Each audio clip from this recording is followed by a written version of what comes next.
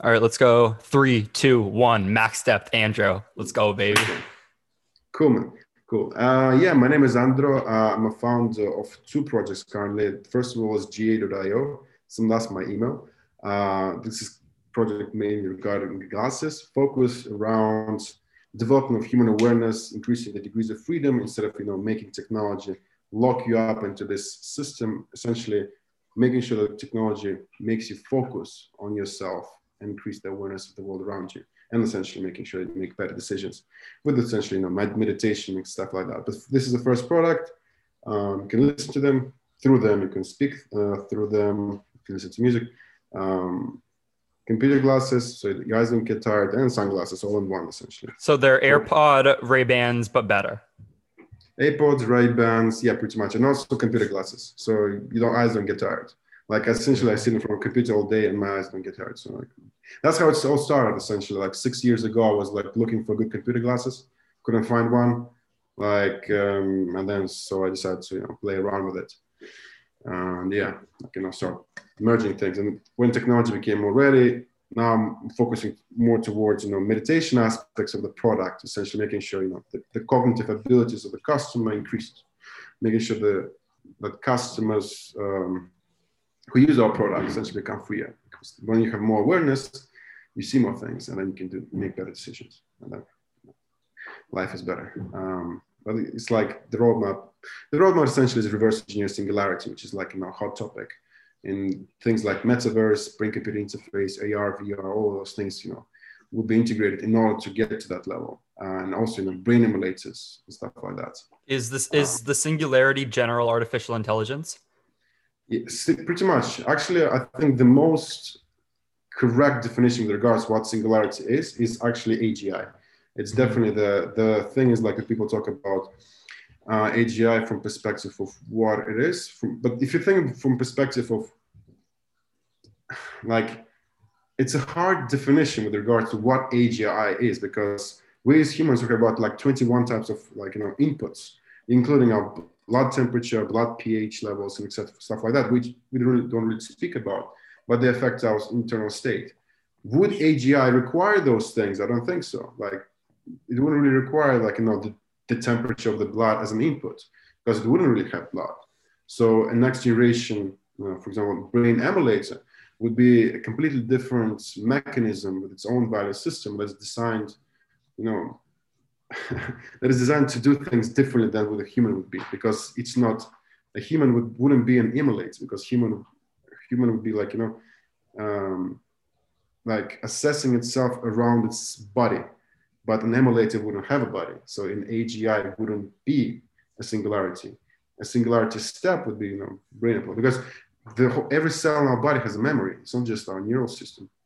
Mm-hmm. So it's a very interesting topic. Like, AGI is fascinating. You got to think, would a complex enough neural net eventually be able to produce some sort of, because then you get is AGI just the ability to create consciousness? Is that what we're talking about? And then you have to think about what is consciousness. So I've heard it defined as like what information feels like being processed. Like, is this experience of consciousness we have just a result of a super freaking complex physical phenomenon happening in our brain, and it kind of gives us this, all those chemicals interacting back and forth somehow give this type of illusion of a self, all these things intermixing like that? Is that when you say like we've eventually in 400 years or whenever it is, maybe my estimate, I don't know if it's right or wrong, of artificial general intelligence, if we do ever get there, would it have its own feeling of,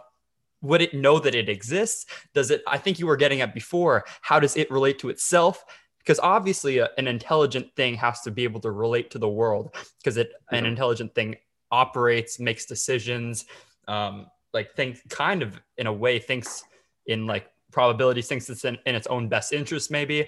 And you're saying the cells have memories. Like, I just can't even imagine, like, are we going to be able to get artificial general intelligence just the way we've been doing things? Or does it need a massive new step, something that we don't even understand in order to get there? I don't know. Yeah, that's the thing. The thing is like, I think the answer to that would be is we have to explore to find an answer. And the idea that like I think it's a bit quicker than 400 years. Like if you think about the Moore's law and like the Ray Kurzweil, for example, idea from the book of Singularity is Near. I don't know if you read that book. I haven't.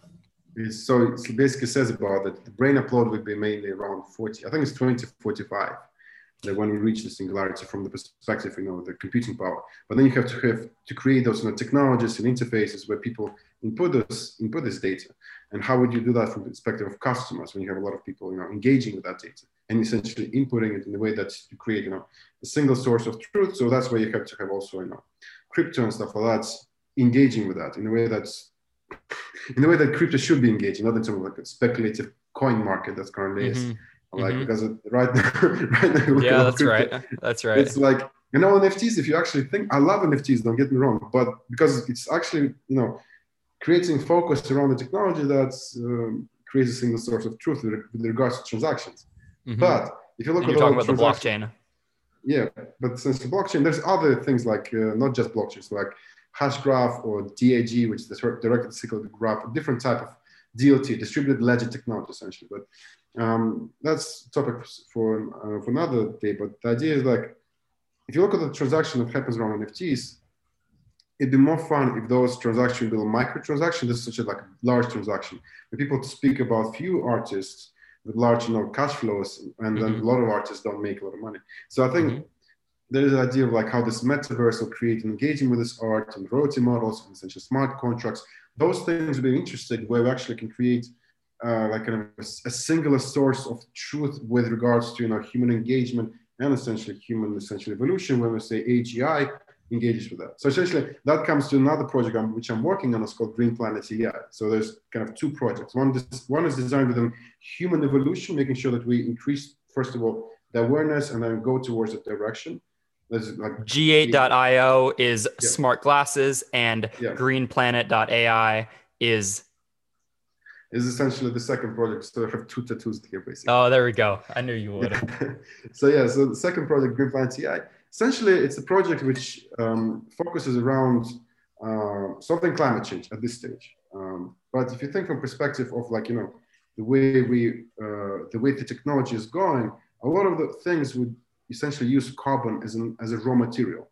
So if you look at the idea of superconductors, carbon nanotubes, graphene, and all those things, if you minimize the cost for them, they will be replacing a lot of existing materials for example, electronics or even construction materials, and they will just be pretty much everywhere.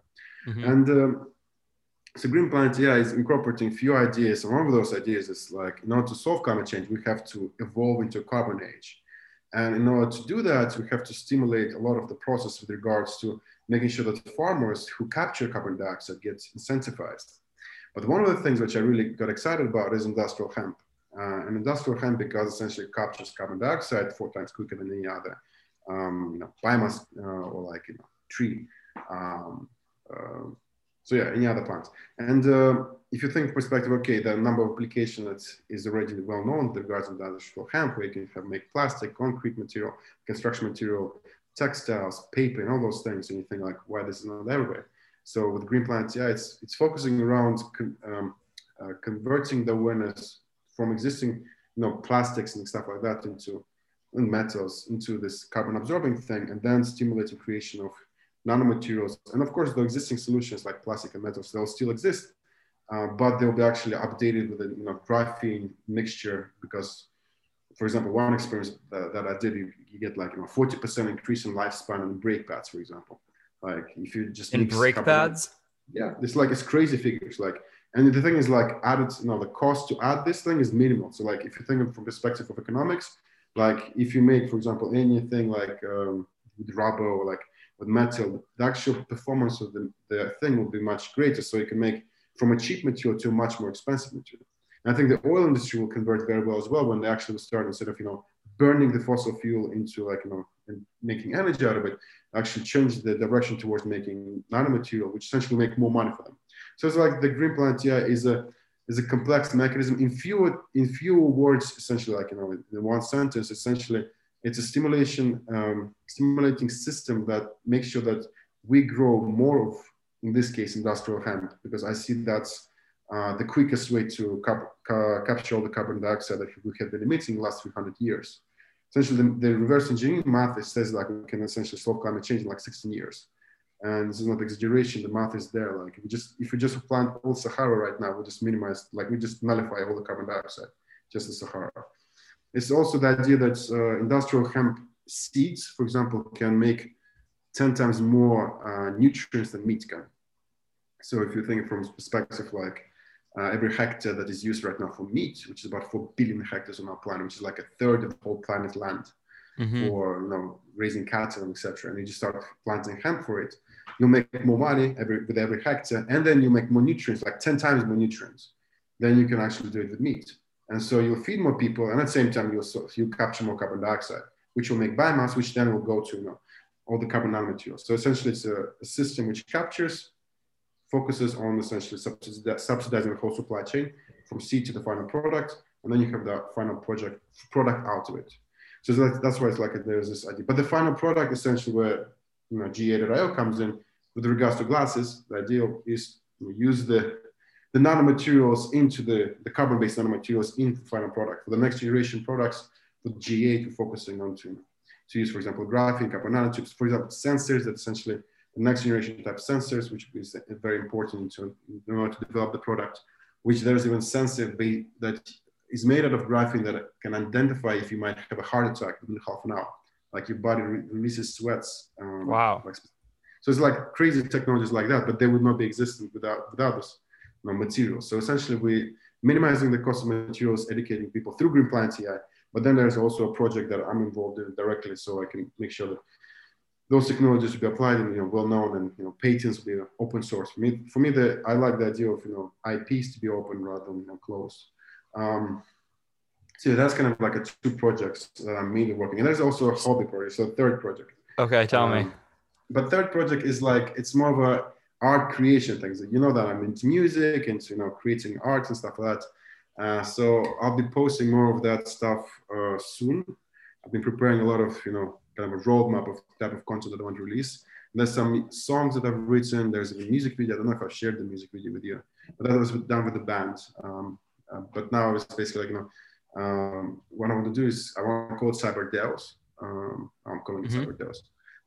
DAOs is well, it's Latin essentially. Deus is what? God? God, yeah. The idea of with GA.io, essentially develop the technologies with regards to BCI and emulators and stuff like that. But mainly use, I think, emulators would have a really big role into managing a lot of resources more efficiently than current business systems that currently exist. And we can use them in a way that's with CyberDeos is I want to make sure that we can create a creative type of an emulator. So which around music, around visual content, around textual content, so also writing books and stuff like that, but also researching on that kind of sphere where you can just play around with it as a creator yourself. I like to create content and then analyzing the way that an emulator would do the same process, essentially across range of tests, essentially. So basically, software. So basically, we have two major projects, one creative pursuit, and then we have our world record breaking champion on the way. Well, it's I'm nearly done. So the video I've sent you, the kettlebell swing, it's actually a funny story how I came into the endeavor of thinking I should beat Guinness World Record because about 2 years or nearly 3 years ago, I did similar records. I did 44 swings using 50 kilos. I think it's 110 pounds. And I was kind of curious because I was doing my limit was 33, I think. And I went to the cryotherapy to check out because I've heard once you go out of the cold environment, once you do heavy session, your result will be increased. So I did I came back, I did a cryotherapy, went back home, did 44 swings using 50 kilos. And essentially when you do kettlebell swing, usually it's about 45 swings per minute. It's around that. So I didn't measure in minutes, I just measured in quantity of swings.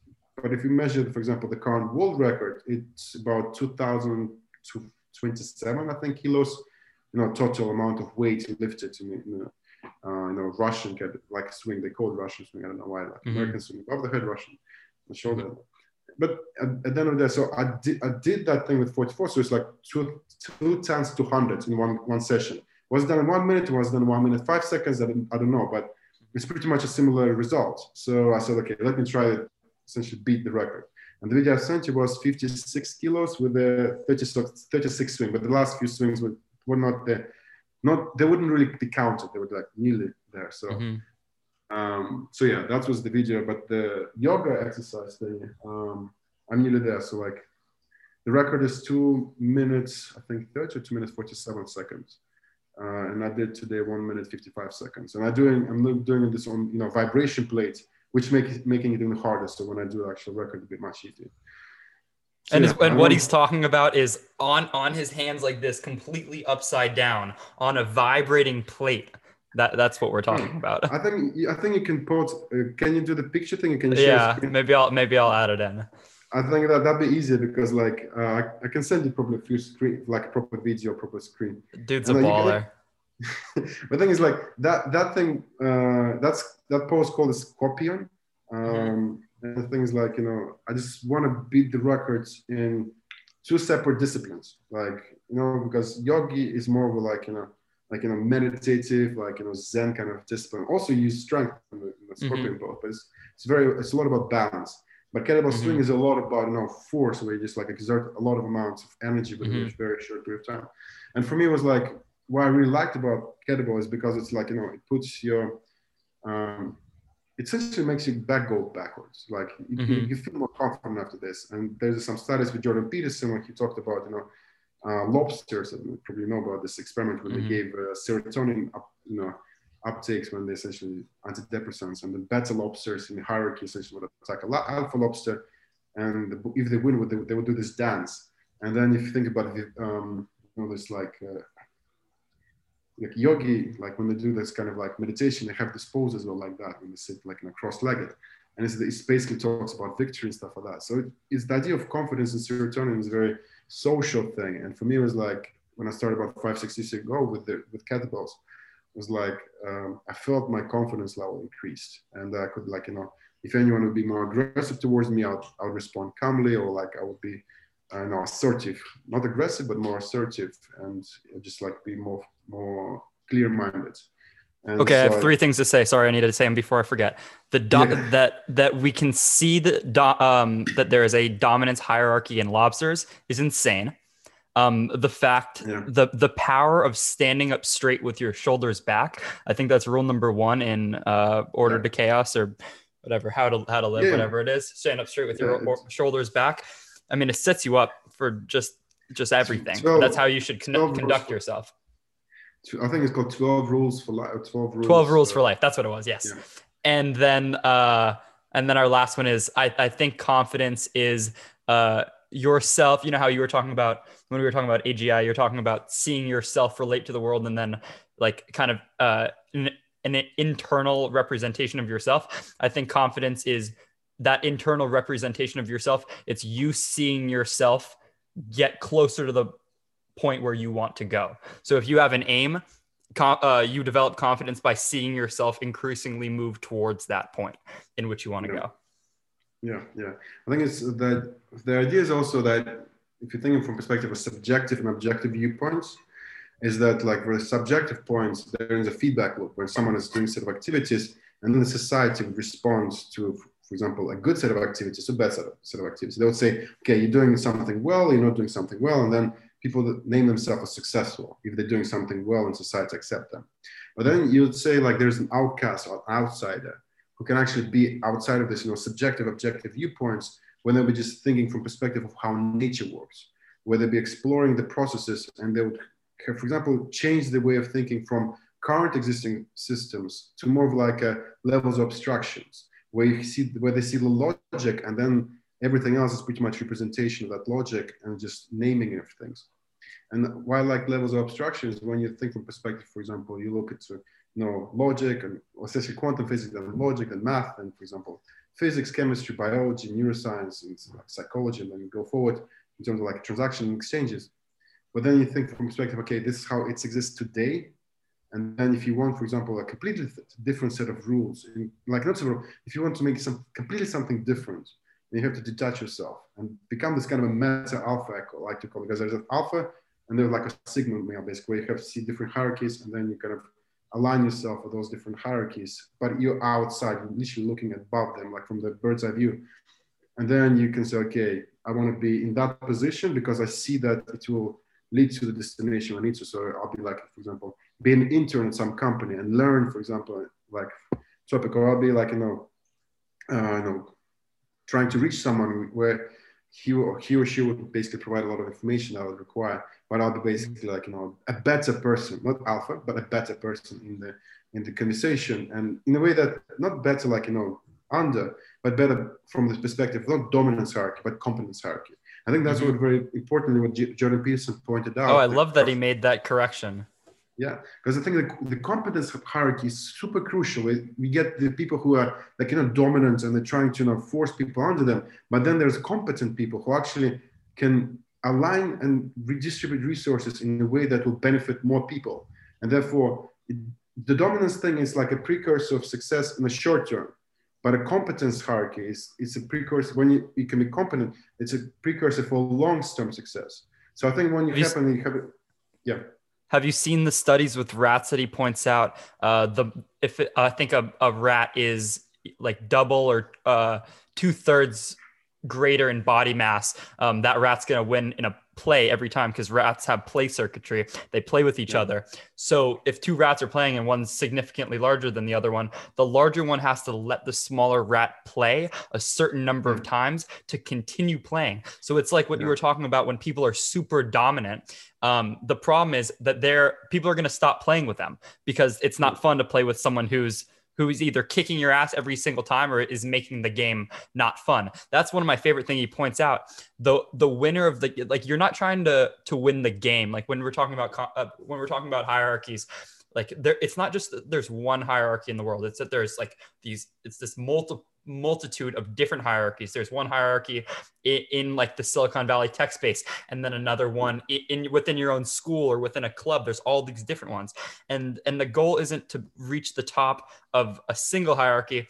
It's, I think, or if you think of the hierarchy kind of as games, it's not to win the game. It's to be invited to play again, because you want to be competing in as many things as possible to eventually like be the winner, to reach the top of like the meta hierarchy. Like I think the winning of the game is really to get invited back again. That's like why you have to play fair, because people remember if you cheat, they're not going to want to have you back, and you want to be invited back because that's how you're continually being integrated in this process. Yeah, definitely. I think from the viewpoint, it's not about being like parts of many hierarchies or like, from what I see, like it's more about reshaping and creating difference by essentially, first of all, bringing the awareness of a new process as possible, and then essentially verifying and testing it. But when you, for example, play in different hierarchies and people want you to be invited in order to essentially exchange information, then two viewpoints can clash. Some of the dominance ones were like bigger and more abusive or aggressive. Then those ones essentially might not be able to receive new set of information, that when this information will be valuable to them, for example, they would just like lose out on the deals. Or that would be like a more conservative person. Yeah. Person who wants to like maintain their views, because really that's what a conservative person is. They just want to maintain their views. That's what I think the liberal person is they're wanting to almost, you could kind of, if you're gonna like characterize it, they want to constantly be changing their views. And so it's that, I love this idea of like those two opposing forces. So it's like you're trying to maintain the structure, which is the conservative force, but you're constantly trying to update it and revitalize it for the moment, which is the liberal progressive force. So I don't know if it's always going to be the case that we have conservatives and liberals, just because those seem like two fundamental forces that we can't really escape. And I don't know if we should be trying to escape them. I think we should be. The thing is, like, if you think from the perspective of nature, conservative force is more about preserving nature, preserving life. Mm-hmm. And I think from the perspective of liberal kind of side of things, it's more about exploring new potential to enrich life. And I think the idea is that they have to work simultaneously in the way that if you go into way too risky endeavors, and the conservative side wouldn't stop them, then they would just like lose them, lose the life would be lost essentially. Like for example, like for example, hippo, yeah. People consider lion as the most dangerous animal in some cases, but if you look at, for example, hippopotamus, like hippo, the hippo is more dangerous.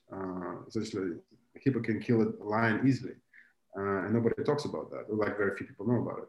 But for example, imagine if we were like hunter gatherers, and then we saw a hippo and we were laughing at them, and then like people would be just approaching them, like, and then like many people just died, like because they can kill a person very easily. The people will say like they're nearly bulletproof, like in some cases.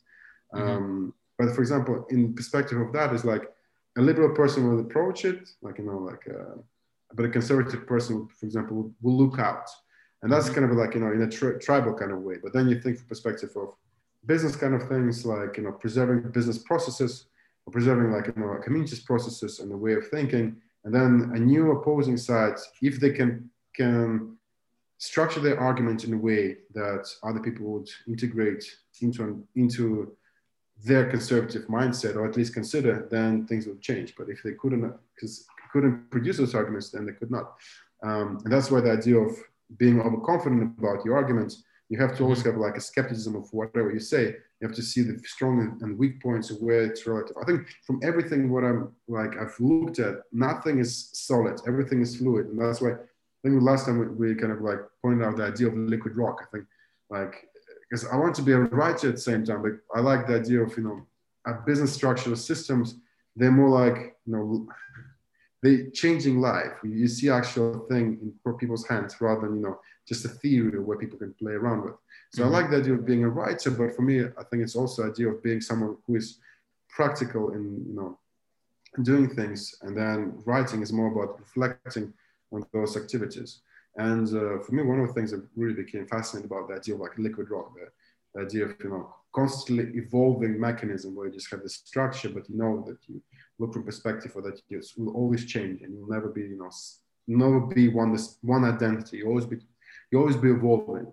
And the person who Andrew like 5 years ago is completely different from the person who is today. I think the same here with you, Max. I think like probably 5-10 years ago, a completely different person. You had different value system, and every cell in your body was essentially different. It's like every 7 years, every cell in your body recycles. 99.9%. So it's like that's the thing. Is like if you think perspective of every atom essentially attaching to another atom to form a molecule, and it's just like constantly in a flux, and then all these shifts. They're designed to find an optimal way in our evolution cycle. But also the Kardashev scale, I think that's one really cool thing to look at. You know about Kardashev scale? I think we talked about it before. The Kardashian scale it's not the Kardashians. It's not ranking ranking Kylie, Courtney, Khloe, and Kim and those.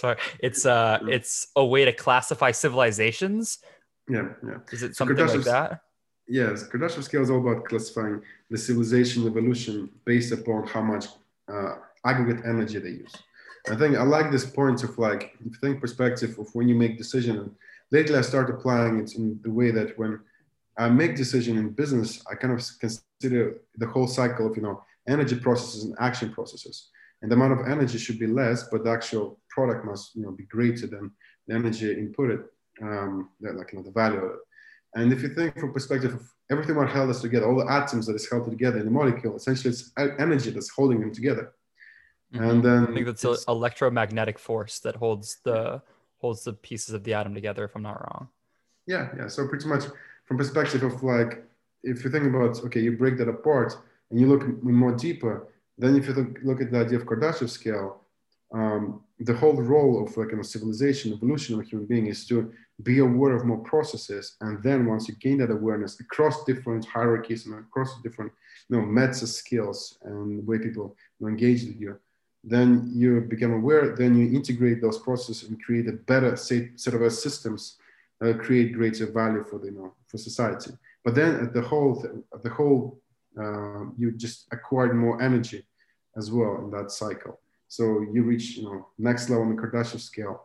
The whole 1, 2, and 3 levels in Kardashev scale is about, reaching the level where all the people on our planet are all aliens on other planets. They can reach the energy of, the whole planet essentially. They use all the energy on the whole planet and they cycle it through. But level 2 is about solar system, level 3 is about galaxy. And then you move further on. I know to universe, multiverse, and people say matrix, like, level 6. Mm-hmm. When we exit the matrix, we meet the God and stuff like that. Maybe, I mean, it's what I believe essentially. I'm not really religious in one way or another. I'm more of the idea, and I'm not agnostic or anything like that. I think there are some entities that are out there, maybe just our imagination, but those entities essentially make sure that we evolve quicker, I think. Because without religion, there'll be chaos. I'm sure like 3,000 years ago, if religion wouldn't form properly, like even less, the religion helped us to be organized in some way, and it was really positive. And so, yeah. I worry people discard or disregard religion as like a thing of the past too quickly, without really doing some deep thinking about it. Because if you really take the completely scientific materialist view, it's like I feel like it's really a slippery slope before you like quickly lose the meaning that life has. And there's this great podcast I listen to, and it's all about the creation of meaning. That's what Nietzsche was talking about at the end, because how everyone quotes him as saying God is dead, as if it's some triumphant thing. But if you read the page before and the page after that, he is like, guys, we did through this 1800, through this period of like Enlightenment thinking and reason and scientific advancement and this more materialist point of view, we've killed the God that we have essentially created. And now what are we left with? What's the thing that's connecting all of us? And he's talking, and so he says like, for the Ubermensch, for the Superman, it's a person that creates their own values, creates their own things that they consider meaningful. And I just worry that if people are the atheist type and then don't like really think hard about like how they're gonna live a more meaningful life, then they aren't. And they're gonna resort to, oh, nothing matters, my actions don't have consequences, everything is just atoms, which may be true. And it may be true, but it's not useful. This is the thing that I keep coming back to. It's like, I wonder if the movement towards truth is really like all that useful, because I always think, I don't know if string theory is right. I don't know if there really is if this world really is 11 dimensions and we can't only operate with 3 spatial dimensions and 1 time dimensions. I don't know. But say that's true, what use does that have to us? It's like we can't interact with them. It's just like you go crazy thinking that, oh, I don't have full access to the world. Like it's not really useful. And so it's like, for this podcast, what's the point? Is the point to find the truth, or is it to live a better life? And so I think you kind of have to strike the balance between evolving your viewpoints, moving towards the truth, but also thinking, what's going to help us? What's going to make the world a better place? Like, it's all these things coming together. I don't know. Yeah. I think it's like I'm with you on that, because, and I'll add on that is that once you say like you're doing a podcast, or you're doing some like business, or like engaging with people, I think it's about having fun. I think it's, first of all, it's about having fun in the process, like enjoying the process, and like you reaching some destination, you'll change, you evolve throughout that period of time. And the idea of Uberman, when you become aware of your own value system, and then you start shaping that value system according to like some standards that you have, and the ideas that you think the society should function at. I think that's really cool, because then it's like you can make changes in society. I think everyone can make changes, and I think no one is really special. It's just like you put effort, you evolve. You do it multiple times, you get to the next level in terms of understanding of how processes function, and then you go deeper and deeper in every discipline, or you go in wider, and then you start being creative. And you can stimulate creativity. I mean, like, you can stimulate creativity through breathing exercise, through meditation, like holotropic breathing, for example, or you can take psychedelics, for example. Maybe psychedelics. Have you seen the study? This is what I was going to say before, when we were talking about the known and the unknown, the people, the liberals versus the conservatives. It's like, it's the order and the chaos idea. It's I saw researchers were trying to stimulate a brain state that I think they called the chaos state. And it was basically striking that perfect balance between standing right on the edge between the known and the unknown, between the order and the chaos, because they think that is like the most hyper creative, connects the most parts of the brain that don't normally talk, like through psychedelic use. So like in serious companies and serious like research settings, they're trying to stimulate that chaotic state almost, that just the one step back before chaos, because that's where all the craziest, maybe most influential ideas are going to come from. No, I think so as well. I think it's like the idea, if you think perspective of, like two hemispheres, left and right hemisphere. And I think it's also goes hand in hand with the idea of conservative and liberal kind of thing. Like the idea of right hemisphere as being more of like a kind of liberal hemisphere, more creative, associated with art and creativity, and then you have a left one is more with more regards to logic. And I think even Jordan Peterson pointed out when the idea of what information coming into the chaos, we don't know what the information is essentially. Like, is it it's a danger, or is it like a mate that can reproduce? Is it food? Or is it like, is it shelter? And then is it something we should stay away from, or is it something that we should move towards? Yeah. So, and then you have that information coming in, and then you have to process that information. You have to create a logic, a structure around it. And then once you got this information between hemispheres, those hemispheres communicate, and then you constantly change the different weights. Like a neural network would change weights with regards to what is dangerous and what is not. Same here. So this recent topic was about. I was looking into the video. I haven't watched it properly. Liquid neural networks.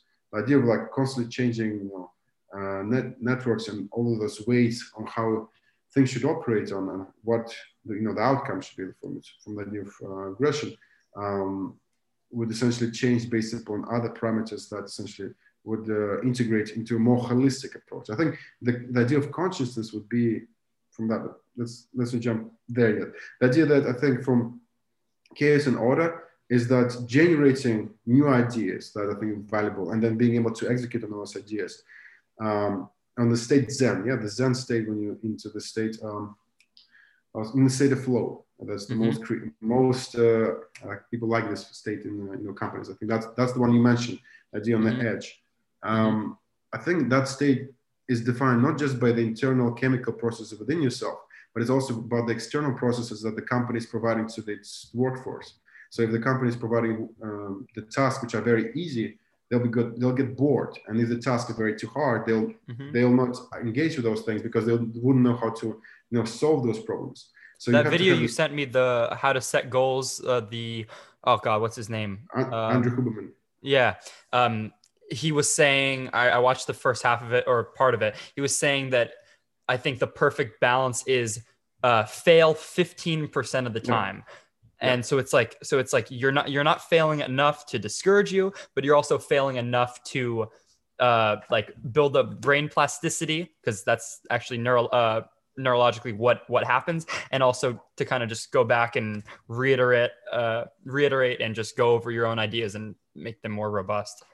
Yeah. I think that's that when you fail not too many times. I think that's why you have to set goals, and then you have to break down those big goals into steps, smaller actionable steps.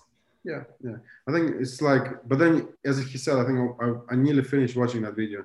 But it's like Andrew Huberman, I really love the guy when he breaks down to the level of abstraction of how the chemistry inside our brain, this. I like to say the chemic soup and electric impulse, essentially how it dictates of the set of our actions. And I like the way he answers those questions in a more detailed way, from in higher depth. Yeah, and more scientifically grounded way. Yeah. Because I think for example, one of the things I really like. In fitness world, they use a lot of creatine, for example, and then people talk about people should use creatine to get greater performance, but then the creatine messes up a lot of the hormonal system, because it's one of the very important systems with regards to energy creation. It's it's a short burst, and then those processes are important inside your body. And so, for example, when you look from a scientific point of view, how it will affect you long term, and you know what to take, what not to take. And for me, it's creatine. I'm kind of staying away from exogenous stuff as much as I can, to achieve my results. I think I'm as natural as possible. The only thing I'm taking is HTP5, and that's the thing, it's just a normal thing. But yeah, I think back to the brain, the left and right. This idea of being in state of the flow, I think it's a role of the management, and the leaders in the company to make sure that people are doing the right thing. I think it has to be the customers first, then it's process in order to achieve that. And then it's people to, be essentially not injected into the process, essentially, but be a part of the whole holistical system that outputs a specific thing that customers want.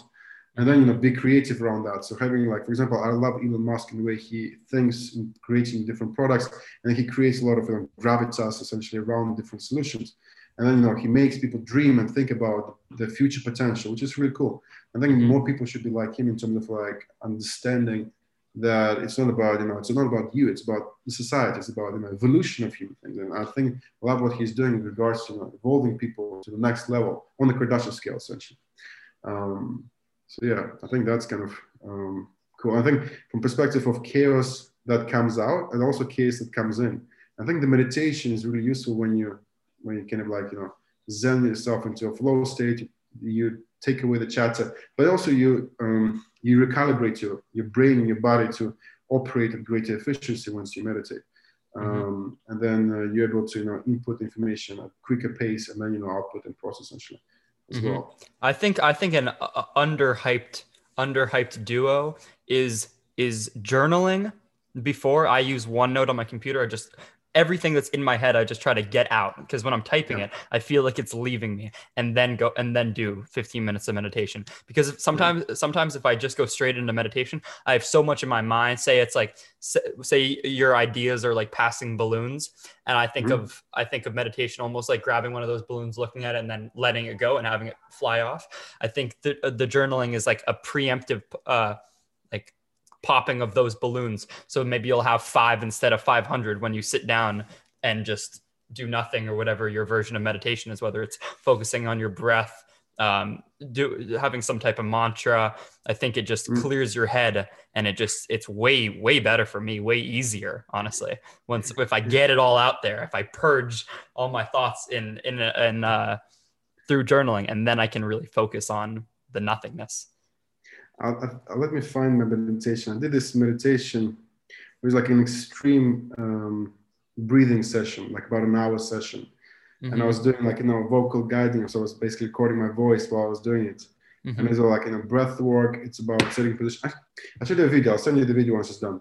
So basically it's about 15 things calibrated into one, where you essentially move your spinal fluid towards your essentially hemisphere, where you create extra pressure in your pineal glands, where you essentially create greater energy inside your brain, since you have more electricity inside your brain. So you can actually get to a state of nirvana in like 5 minutes easily. Like you just like, you go out of the sensation of being outside your body. It's one of those things where it can speed up the neurochemical process of what meditation do to yourself.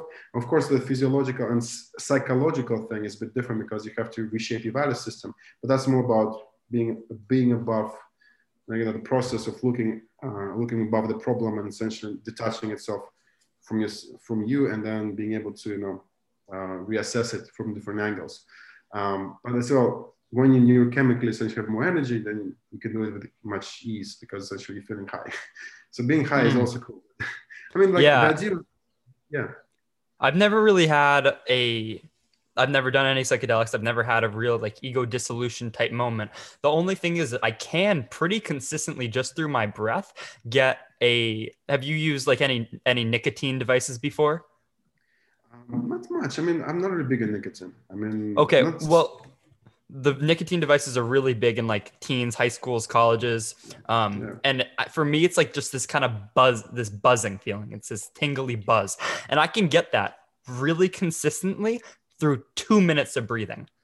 It's breathing in as much as you can, and then just letting out maybe like 20% of what you breathed in, and just continuing that. And I don't know if it's reducing the amount of oxygen, reducing the amount of CO2. I think it's one of those two. And it's just this buzzy, pure feeling. And one time after a sauna, I wanted to ask you about the cryo. After a sauna, it was raining, and I lied out flat on my yard, and I did this breathing thing. And I think it goes down as the most spiritual moment I've ever had, because I just felt this. I had my hands on the earth. It was raining down on me. I just got out of the sauna. It's cold outside. I'm on the grass, and I just felt this connection to everything that I haven't felt since, and that I'd never felt before. And it was like through this, like if you're thinking of like the atomic lens, like thinking about atoms and everything, all the chemical reactions, I just felt like completely part of this system, when a lot of the time this ego that you have, these eyes that you see, because you only see like from your perspective in a lot of ways, like because you're locked in this body, it's hard to break out of that. I just felt connected to the system, and it was amazing. No, I think it's a really good feeling when you actually like, I think sauna is one of the things which increases your growth hormone, as far as I know. Mm-hmm. Rhonda Patrick did a study, and she was talking with Joe Rogan about it. Yeah. And they did like 3-day sessions, like 2 hours a day for 3 days straight with 80 Couldn't be degrees 2 hours. Maybe usually you would want to do something like between, like if you do 150 degrees Fahrenheit, you would be able to do it for maybe 20-25 minutes. That would be like a good session. And then if you do like 210, 230, even those are like really hot. Like I don't even know if they're legal in the US. You gotta know someone that knows someone to get a 230-degree one. You can only stay in there for like 12 minutes because it's just too hot. I think she did like 80 degrees Celsius, so probably 110 Fahrenheit. I'm not really good at Fahrenheit system. So she did like 80 degrees Celsius for 1 hour, and then did a half an hour break, and then they came back. So I think that the purpose of this experiment was to find if you had an increase in growth hormone, and essentially the baseline increased, I think, by 1,000%. Yeah, something crazy. Hormone. Yeah. Which actually proves the point that your body doesn't lose amino acids, therefore you can live longer, essentially, because the telomeres that they will not get shortened essentially as much. So the thing is, sauna definitely prolongs life. I think also sauna with regards to connecting. I think it's just because probably when meditating as well. I think it's many things. It's not just sauna. I think it's when did you go outside in the cold? Yes. Mm-hmm. So I think the cold. You got to after the sauna. You got to go inside some cold after. That's the best. Yeah. I think I love that idea. It's like when you have this like tingling effect in your body. I really like it. So I've never done the cryo though. I want to. I've done sauna and cold plunge. Sauna and cold plunge. I actually prefer sauna and cold plunge. Cryo has its own effects. I was pushing my limit in cryo. I think the longest I've been in cryo was like 5 minutes and a half. I think 5 minutes and seconds. And just how cold is that in Celsius? I think it was 110 Celsius, and it wasn't like a room. So it wasn't like, a negative 110 Celsius. Yeah. So that's got to be like 250 or 200, something like that in Fahrenheit. Below. That's cold. Yeah. So I think I had about 15, 20 sessions overall in my life with regards to cryotherapy. I think once I got burned in cryo, like a lot, like my body, like, I had a skin burn for wow. 5-6 days, and I was doing in a chamber, and I think the lady had she put too much hydrogen into things, because the first time I came to the chamber I could see my feet, but the second time I went there I could barely see like above my chest, and interesting. I felt this weird feeling. She just dumped too much hydrogen in there and tried to freeze you to death. Yeah, like when I came out, I looked at my right arm, and like literally the muscles just like shrink so much. There was literally no muscles in my right arm. Wow. And so the skin was like literally peeling like that, like just like that, and I was like, whoa. And she looked at me, she was like, oh fuck. Yeah. Oh fuck, sorry, you have frostbite. I don't know, sorry. Thank you for coming. Well, thank you for coming. The thing is, like, when I came in, I didn't sign any waiver before, like, so she was like thinking I would sue her, but I was like, no, come on, like, she happens. But like, she was like, it's funny. I like doing all that stuff because it pushes you out of your comfort zone. Like, I love this theme of this, how a lot of it relates back to call it whatever you want. Call it the known and the unknown. Call it the order of the chaos. Call it the conservative and the liberal. Call it the left versus right hemisphere. I think the explored versus unexplored territory. You can relate a lot to that. It's like, and I think that balance is it's a good framework for thinking about the world. And I think it's simple, and I think it's pretty accurate and widely applicable. It's like, so those things that push you out of your comfort zone, like the sauna, like the cold plunge, I think those things are good because they just make you more resilient. They make you more willing to do hard things, which I just think is a great skill. And just like those calculated risks, all of them, I think they contribute. And if you do all of them consistently, I can't imagine like the long-term benefits of them. Like, you're just going to be so much more healthy on the long term. Yeah. I think one of the experiments that I started doing recently, continue doing, is when I'm waking up. I don't do it every day, but like when I wake up, I jump into the shower and I put like a lot of cold water, then hot water, and I just like switch it up and like to the coldest I can go into the shower, and then it's like not too extreme hot, but to the hottest I can do, and Yeah. essentially like change it up like 15, 20 times. And the first time I did it, like I remember my back just going like straightening up, and I was so It's confused yeah, because it's immediate though. You don't have any control over it. That's yeah, automatic. and so I started doing it like frequently because like I was asking myself, okay, what's happening inside your brain? So think for perspective of like the blood-brain barrier. Essentially, once you change temperatures, a lot of nutrients will start moving around your brain. So what happens essentially, brain receives all the things it needs in order to operate. And that's why basically like the back straightened up. I think because like just the body said, like the brain said thank you to the environment, I guess. But the idea like once you're outside the comfort zone, when you look at like not just the physical thing, like exercise, the cold heart, the meditation, and like what I like about meditation is also the idea of like being able to sit for a long period of time and not standing up. So in the way that you can like sit for 20 or 30 minutes, just like focus on breathing, focus on like being in an empty environment, and just observing the thoughts. And I like what you said about when you wake up, you just write the ideas. As far as I understood, like you just write ideas and then you meditate. Because like when I wake up, I usually even some like probably I made like I've heard about 15, probably about maybe a bit less, maybe I can't remember exact number of songs, but about 15 new songs while I was sleeping. Then I woke up and I heard those songs and I just rhymed them in my phone. And then like some of them I just like took the guitar and started playing. And it's kind of cool when you like come up with different ideas. And it's like you listen to things, you see things, you see solutions. I started asking myself as well recently, like to come up with solutions. Edison did that. He was asking himself before he went to bed, like for a solution, and he also used like two metal bowls. When he was sitting in a dark room, he would just like lay there, and he would fall asleep, and those bowls would fall, and they would wake him up, but he would come up with an idea basically in that period of time while in this quick REM sleep, essentially. So I think the idea like tapping into your subconscious and using the subconscious in order to speed up your process of creating cool ideas internally, and like pushing you outside like comfort zone. Sometimes sleep deprivation is also a good tool for me. Like I like the idea of sometimes sleep depriving myself so I can come up with solutions. It's I don't weird, know. like, I don't know if I would promote that personally. I mean, it's like I would. I don't like the idea of promoting that, but sometimes, like when you force yourself outside of like sleep outside of this idea of like I have to sleep, but it's like okay, you don't. Like I wanted to do this like thing called Uberman cycle. I don't know if you know this Uberman cycle thing. What is So that? like there's Uberman and the Demaxian sleep cycle. So Uberman cycle is when you sleep 6 times a day for 20 minutes. So you break it down with like I think like 4 hours or like 3 hours 40 minutes, and then you sleep like 20 minutes after that, and then you go back. So your body jumps into REM sleep. So technically speaking, you sleep like only 2 hours a day. So you have 22 hours working basically. So you have more working hours essentially. And the Demaxian one is basically when you sleep just for half an hour, but you do it 4 times a day, and you do like 5.5 hours awake basically. So I think I really want to try the Demaxian sleep cycle. So essentially I can be like working like 140 hours a week essentially, because like essentially have more time.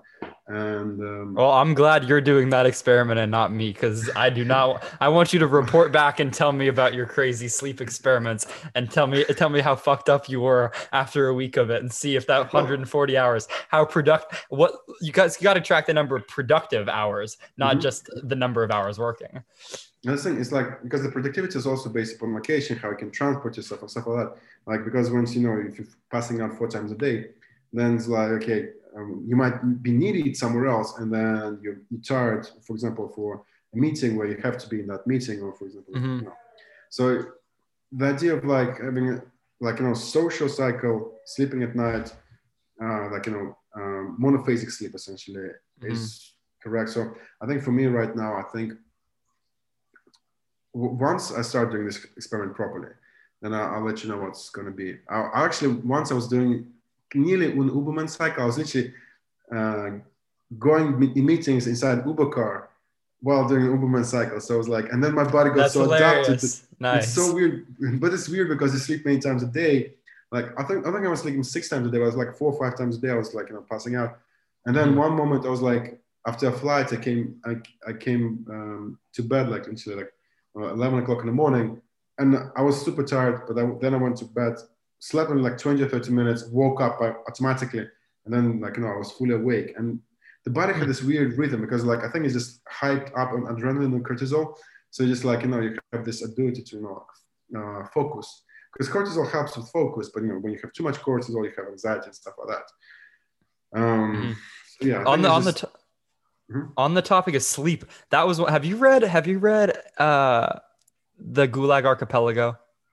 I haven't read about it, but I mean, Jordan You Peterson should spoke you about should it. listen to the audiobook. Mhm, It's the most life-changing book I've ever read, for sure. mhm, And it's basically Alexander Solzhenitsyn, who was a prisoner in Soviet Russia that not a lot of people know about from 1919 to 1956.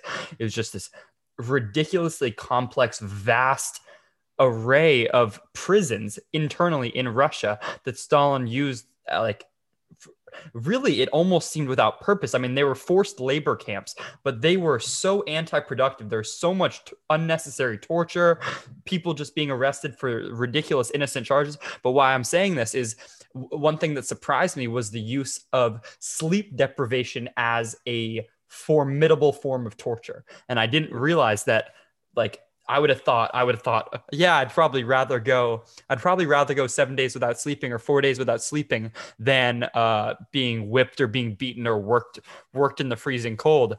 And some of the people, some of the stories in there made me say maybe I was underestimating the power of sleep because it without sleep you were like barely even a human being.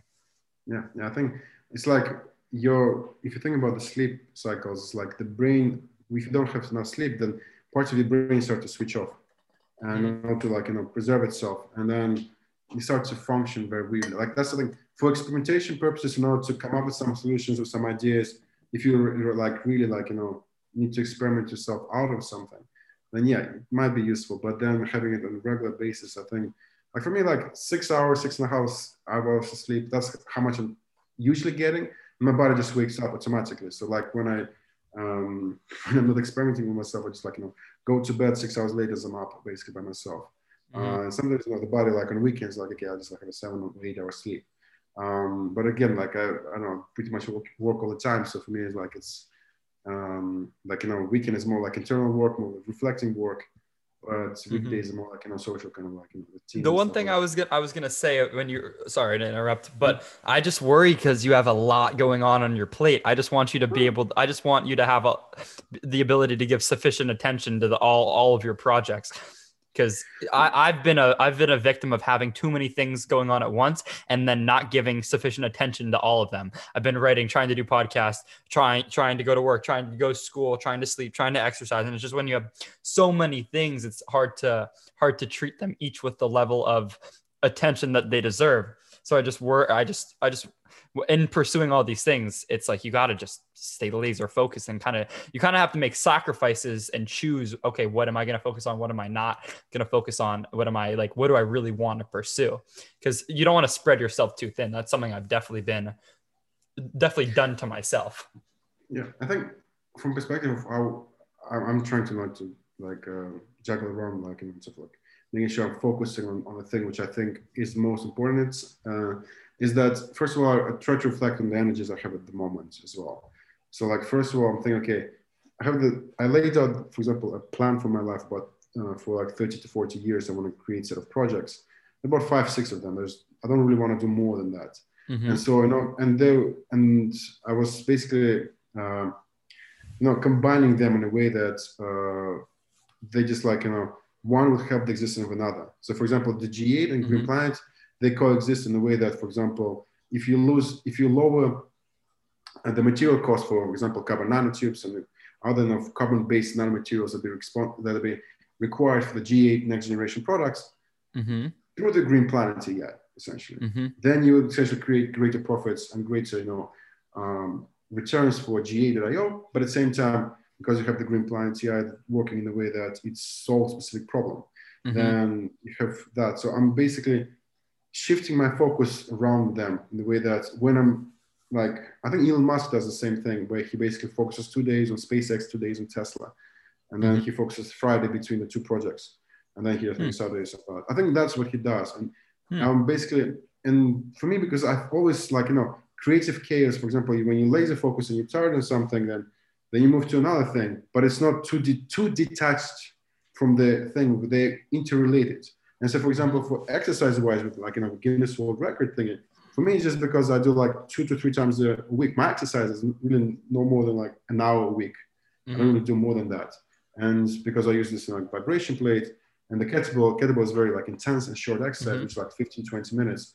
And you do like 2 or 3 times a week, and then that's it. And cold bath is basically like a meditation. So when I sit in cold bath, for me, like, okay, I'm reflecting and I'm thinking about things. And for me, there's a process of, like input, process, output. And for me, like, okay, I have this reverse engineering. That's, I think, one of the most important things, if not the most important, is that the projects, the way I design the steps and the roadmap towards achieving specific steps is with regards to reverse engineering the condition that I want to create, and then finding the most optimum route to reach that by essentially, losing out all the unnecessary actions that would be taken otherwise if I haven't done that before. I think I just gave myself a lot of time beforehand and cleared out between projects. So as I said, like G8.io and Green Planet, those two projects that are my main focus right now. And right now, with regards to G8.io, is more of a, it's a cash cow in the way that it's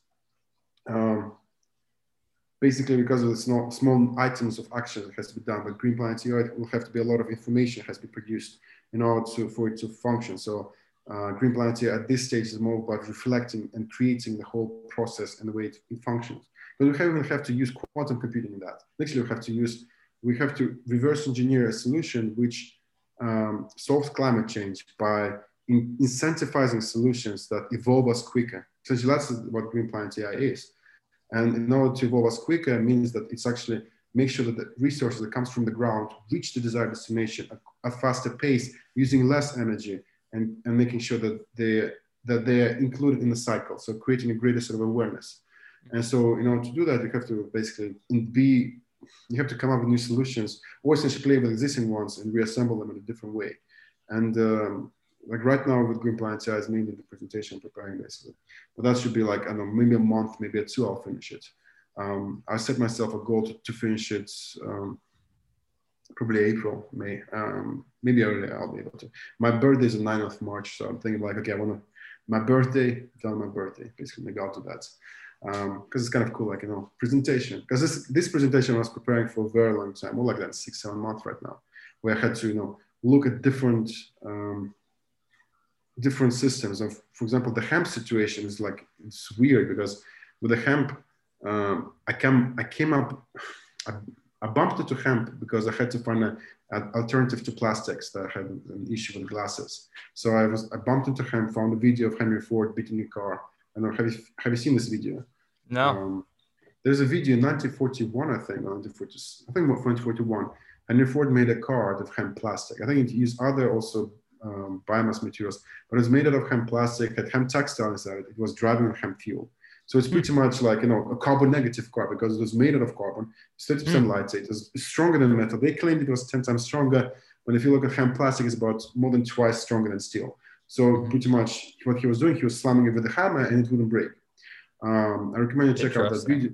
It was in 1941. Wow. So like that car was lighter, used, biofuel, and it was 1941. So I was like asking myself why this is everywhere. And so I started like exploring the idea of, hemp being this kind of like, biomass creating thing. Because you can make biomass out of like, bamboo, you can make biomass out of other things. It's the idea of what captures carbon quicker. And the industrial hemp does it faster. So people has to be aware about it. I think from perspective, if we want to solve climate change for real, if we don't want to just like speak about it, actually, do the step to actually achieving that state, we have to really make sure that we grow things that actually capture carbon quicker than any other plants. So we need to start growing that. And so hemp, because hemp became, and I did the math basically. And so it's really 16 years, like literally, I'm not exaggerating. 16 years to capture all the carbon dioxide. So you're saying that in 60 years, you could capture all 16. the carbon, 16. Yeah, 16. So in Because that's what, 16 years, you can capture all the carbon dioxide or that is in the atmosphere right now through and what would that like you said if you covered the entire Sahara with hemp? no, not the Sahara. So it's basically right now it's about 4 billion hectares that is used for meat production. So cattle, pigs, and all this stuff. Uh-huh. Um, and so if you take, for example, just 75% of that, you What probably percentage? 75% of like four. So, 75. That's a huge percentage. but look, you'll make more money per hectare. The idea of creating a incentivization model as well. The idea of transforming the economics. So it's not just hemp. It's not about just the material. It's also about economics. It's about economics. It's also politics. It's about social things. It's about social proof and acceptance from people. And a lot of people, when they talk about industrial hemp, they think people should smoke it.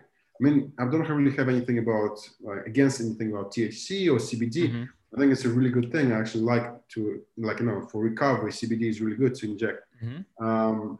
And there's actually other cannabinoids, like there's 120, more than 120 Yeah. cannabinoids. Mm-hmm. And I want to try the THCV because people say that you can cure diabetes with it because essentially it lowers your blood sugar and it lowers your appetite. Because when you smoke THC, then you get hungry as well. Like literally, I heard the funny story with THC. Is like I bought this beer and it was disgusting, and I put it in the fridge. I just tried it and just put it in the fridge, and then I started smoking.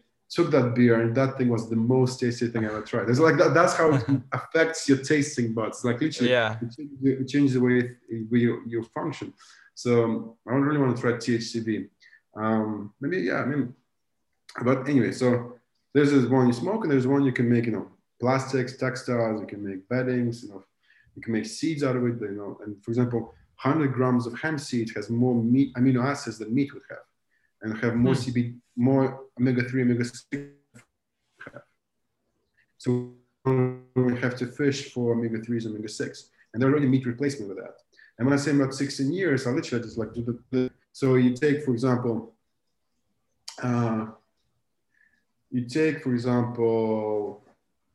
Every hectare that, on average, with one cycle, would capture about 10 to 15 tons of CO2. And if you can make 3 cycles a year, like on top. So if it's highly,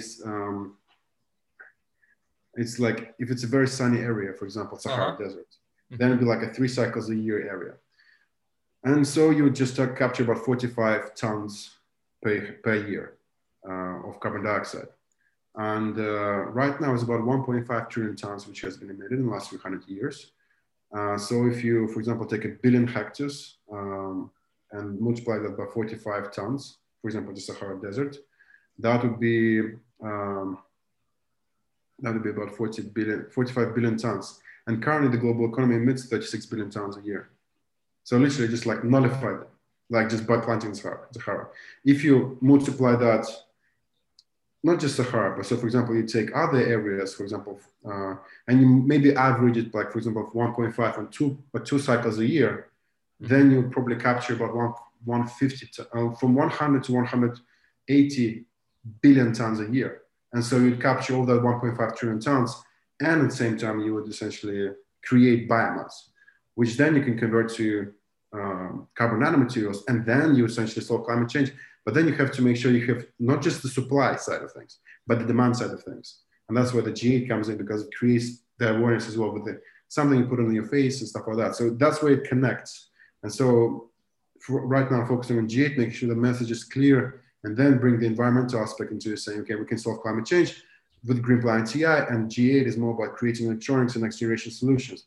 Those are carbon nanomaterials, essentially. You can create next generation processors, batteries, supercapacitors, sensors, screens, like speakers, like microphones, like pretty much you can make a laptop like probably like 100% made out of carbon. Like imagine like that. And it'd be next generation. It'd be like literally outperforming existing solutions. Maybe some of the things maybe like 90% of the carbon, but still we just basically know it will solidify the carbon in a solid state for like 10 years, 15 years. Ideally, the idea would be you have to solidify it for longer than 10, 15, 20 years, maybe 100 years. Then there's another project, which is project number 3, which I basically talk about space elevator stuff. But the space elevator stuff, like project for. This is the first time. I mean, dude, you flood me with so many different ideas. I just get worried that you have too much on your plate. No, but look, I'm focused. That's it. There's a conceptual thing, and you I can know. know. I understand But that's it. this interconnected world that you had that you're trying to create of these different companies all kind of playing into each other. Like the inputs of one company, the inputs of one company come from the outputs of another company. It's this cycle that it all like reinforces itself. I think that's like what I've kind of been hearing you saying, which I think is a great idea. I mean, I just say, tell me about the space elevators. I want to hear. Well, I think let me just jump to the cycle thing because Yeah. space elevator. I think it's the idea like we have to. People talk about B2B, B2B, B2C to the customer. But Okay. people don't really talk about E2B, Earth to business. And the idea of bringing the awareness of the cycle is the idea that the electronic side of things, like, B2C, for example, yeah, and then you have E2B, and the idea of E also environment, the idea of capturing CO2, and then capturing CO2, biomass, and then this whole supply chain. The idea with for example, with space related stuff, they did a lot of studies with regards to like creating the space elevator, and this is like people. I have this reverse engineering in my mind, and I see how it's possible to make it, but it requires a lot of energy essentially. It requires a new generation of technology to be developed, and be fun making them. Also scaling them, lowering the cost, making sure that you scale it in a way that it's becomes feasible. So I think to capture carbon dioxide and then create a lot of biomass and then create a lot of carbon nanomaterial, and in order to create a space elevator, it basically be a rod. Like there's other designs of it I have in my mind, but in a way that's fundamentally to be like a structure of like a cable that runs from space. And they did so for example, if they did a test on carbon nanotubes, and the required force that is about 42 gigapascals can be done on carbon nanotubes. Essentially, graphene is one of the strongest materials, if not the strongest material found on Earth. And then, of course, you can reshape it into a carbon nanotube. So essentially, you take a sheet and then you form it into a tube, and then you can make it you can make it as a supercapacitor. Not super. You can make it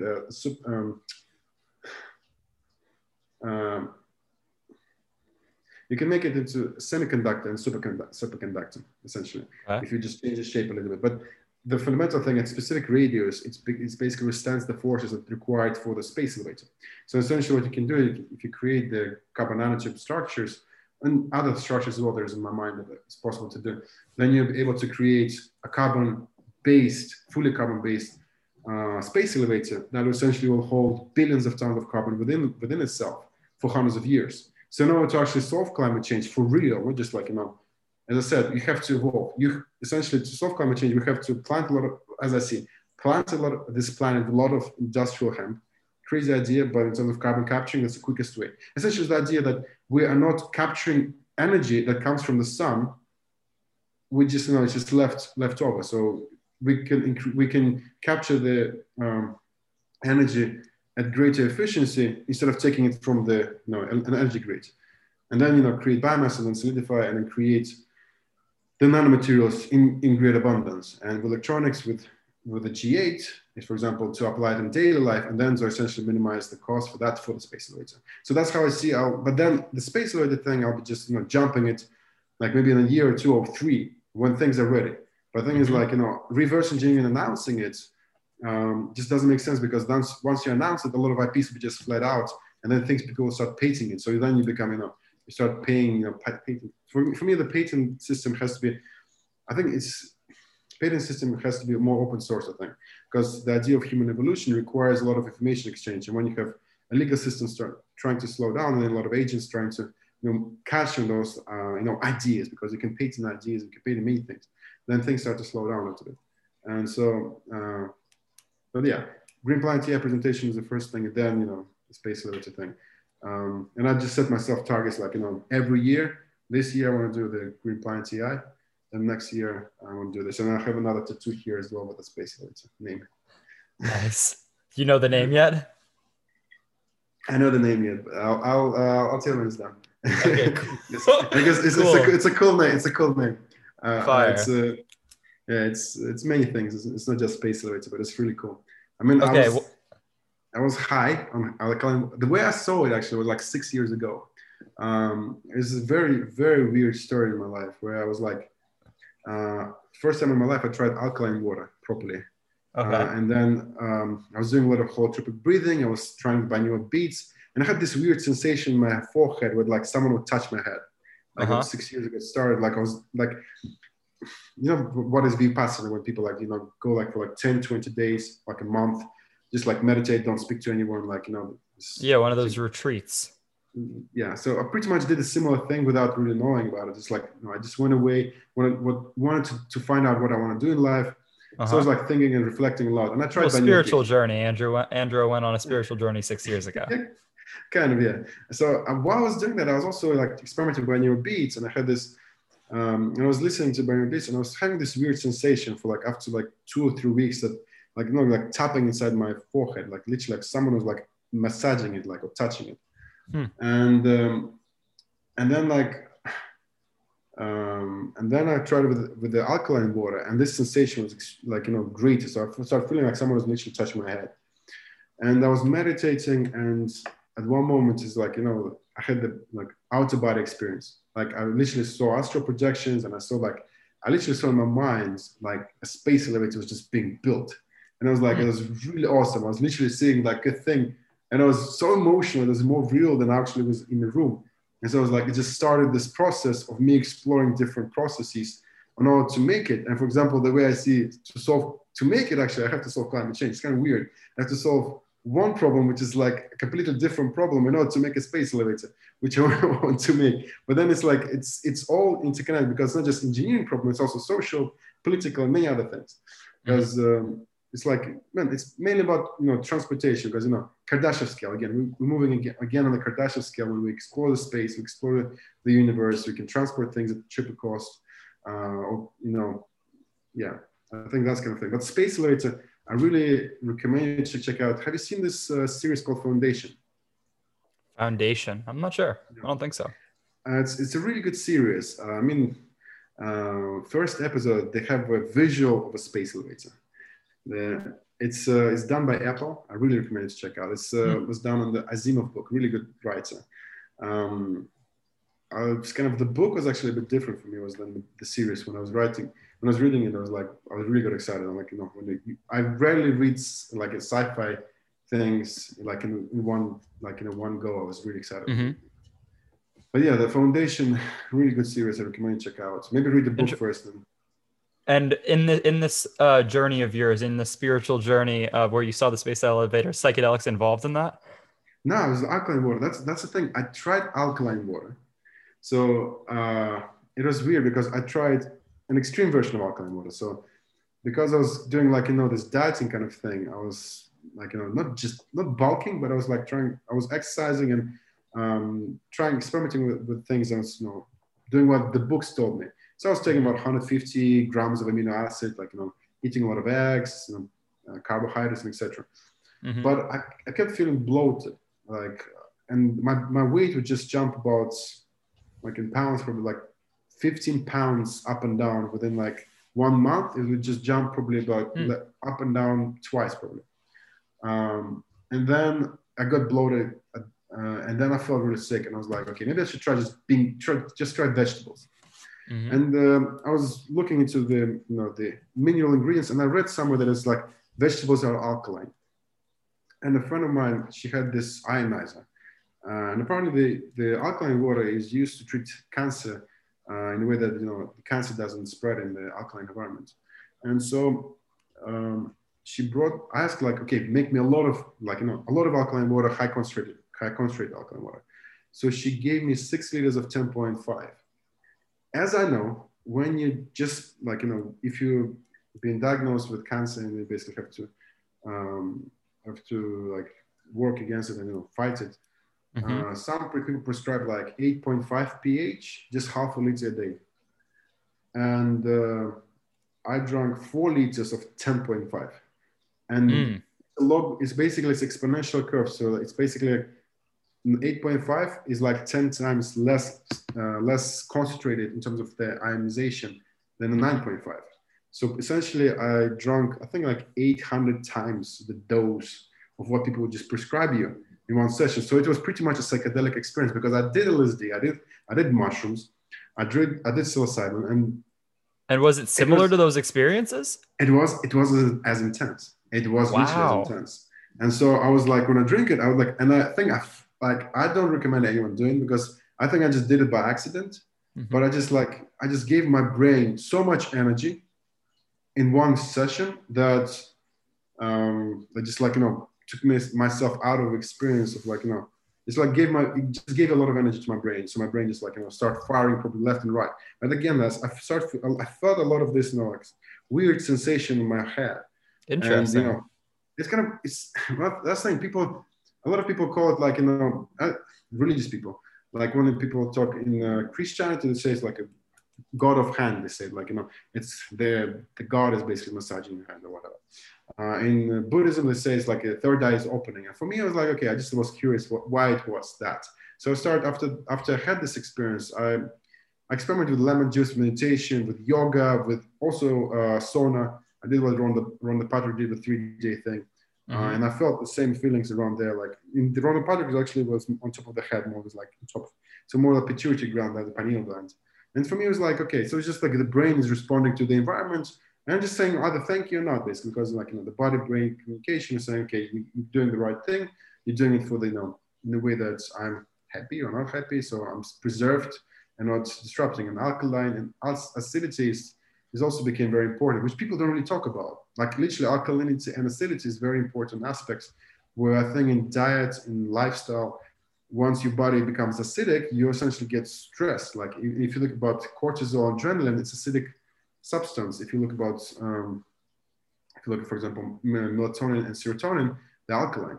And so, as I know, basically, but the idea like it's one of those things where when we create a lot of cortisol, essentially it's like a nature's way, as I think, is to disassemble the body. So once you become stressed, don't suffer, like we'll just disassemble. So like that's the thing is like the body in nature itself says, okay, we disassemble it. And so as we are part of the nature, therefore it just preserving, the way things should be. And I think the idea of being genuinely happy and going towards a destination, but in a state of flow, I think that's kind of cool. But yeah, LSD I did once. That was a weird experience. Um, What was that like? Whew. Uh, All my friends that have done them, they try to tell me they start out by saying it's you're unable to put it in language you understand. Like in this state, you kind of have to. It's in you got to be there experience.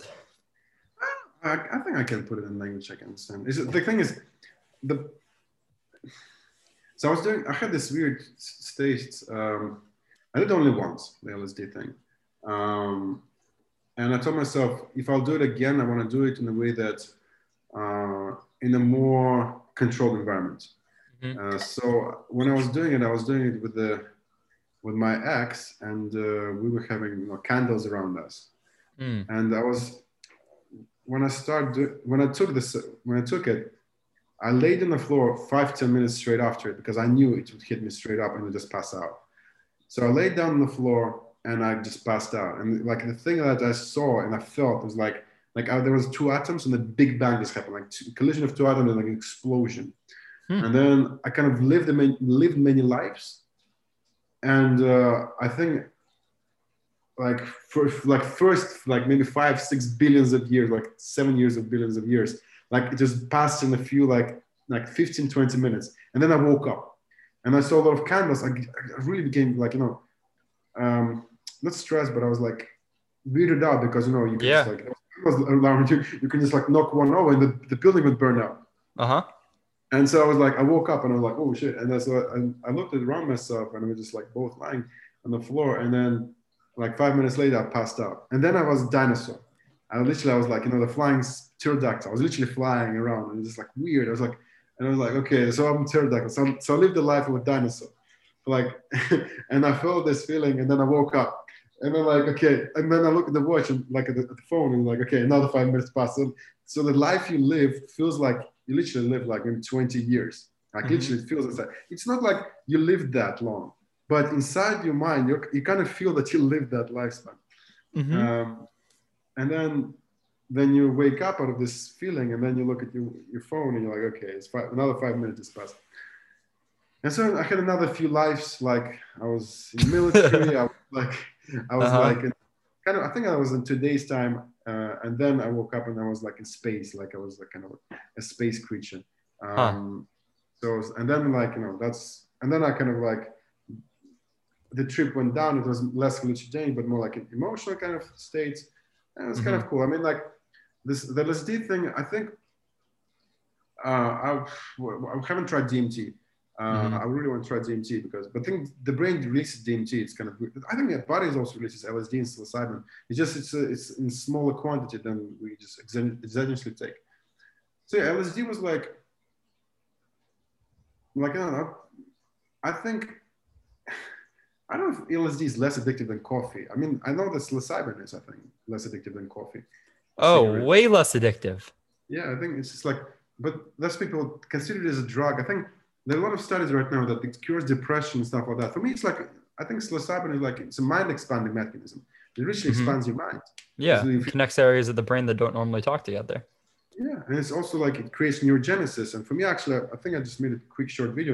I really wanted to do an experiment with Parkinson's, people Hmm. who have Parkinson's to actually maybe give them psilocybin, like probably in Oregon where it's legal, or Hmm. like due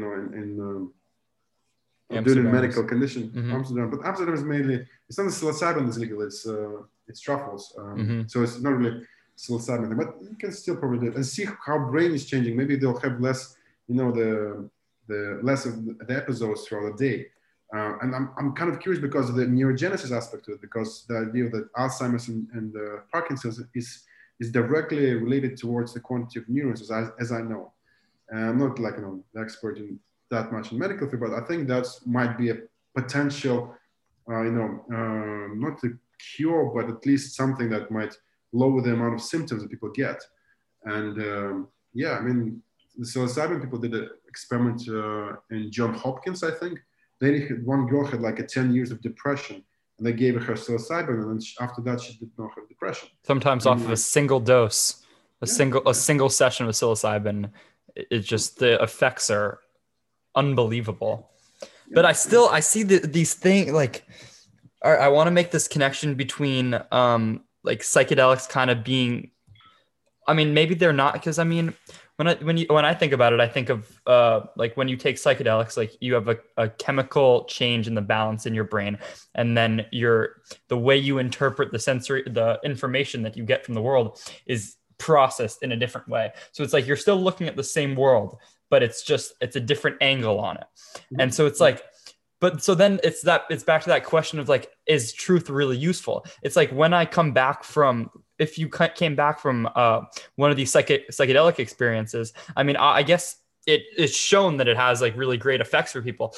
For me, and like what I'm trying to do, if I'm just trying to learn, I don't know. I just have an interesting relationship on it. I don't know if it's really like the way I want to go about it, because I think like maybe what if really like the way the world looks, or like the way you think about the world is like way more interesting in that space. I don't want to become too attached with that version of reality. I want to keep the liquidness of, as you would say it, of just being able to see things from as many angles as possible, which I think you would get from that. And I would definitely say I'm more of a proponent than anyone saying anything against it.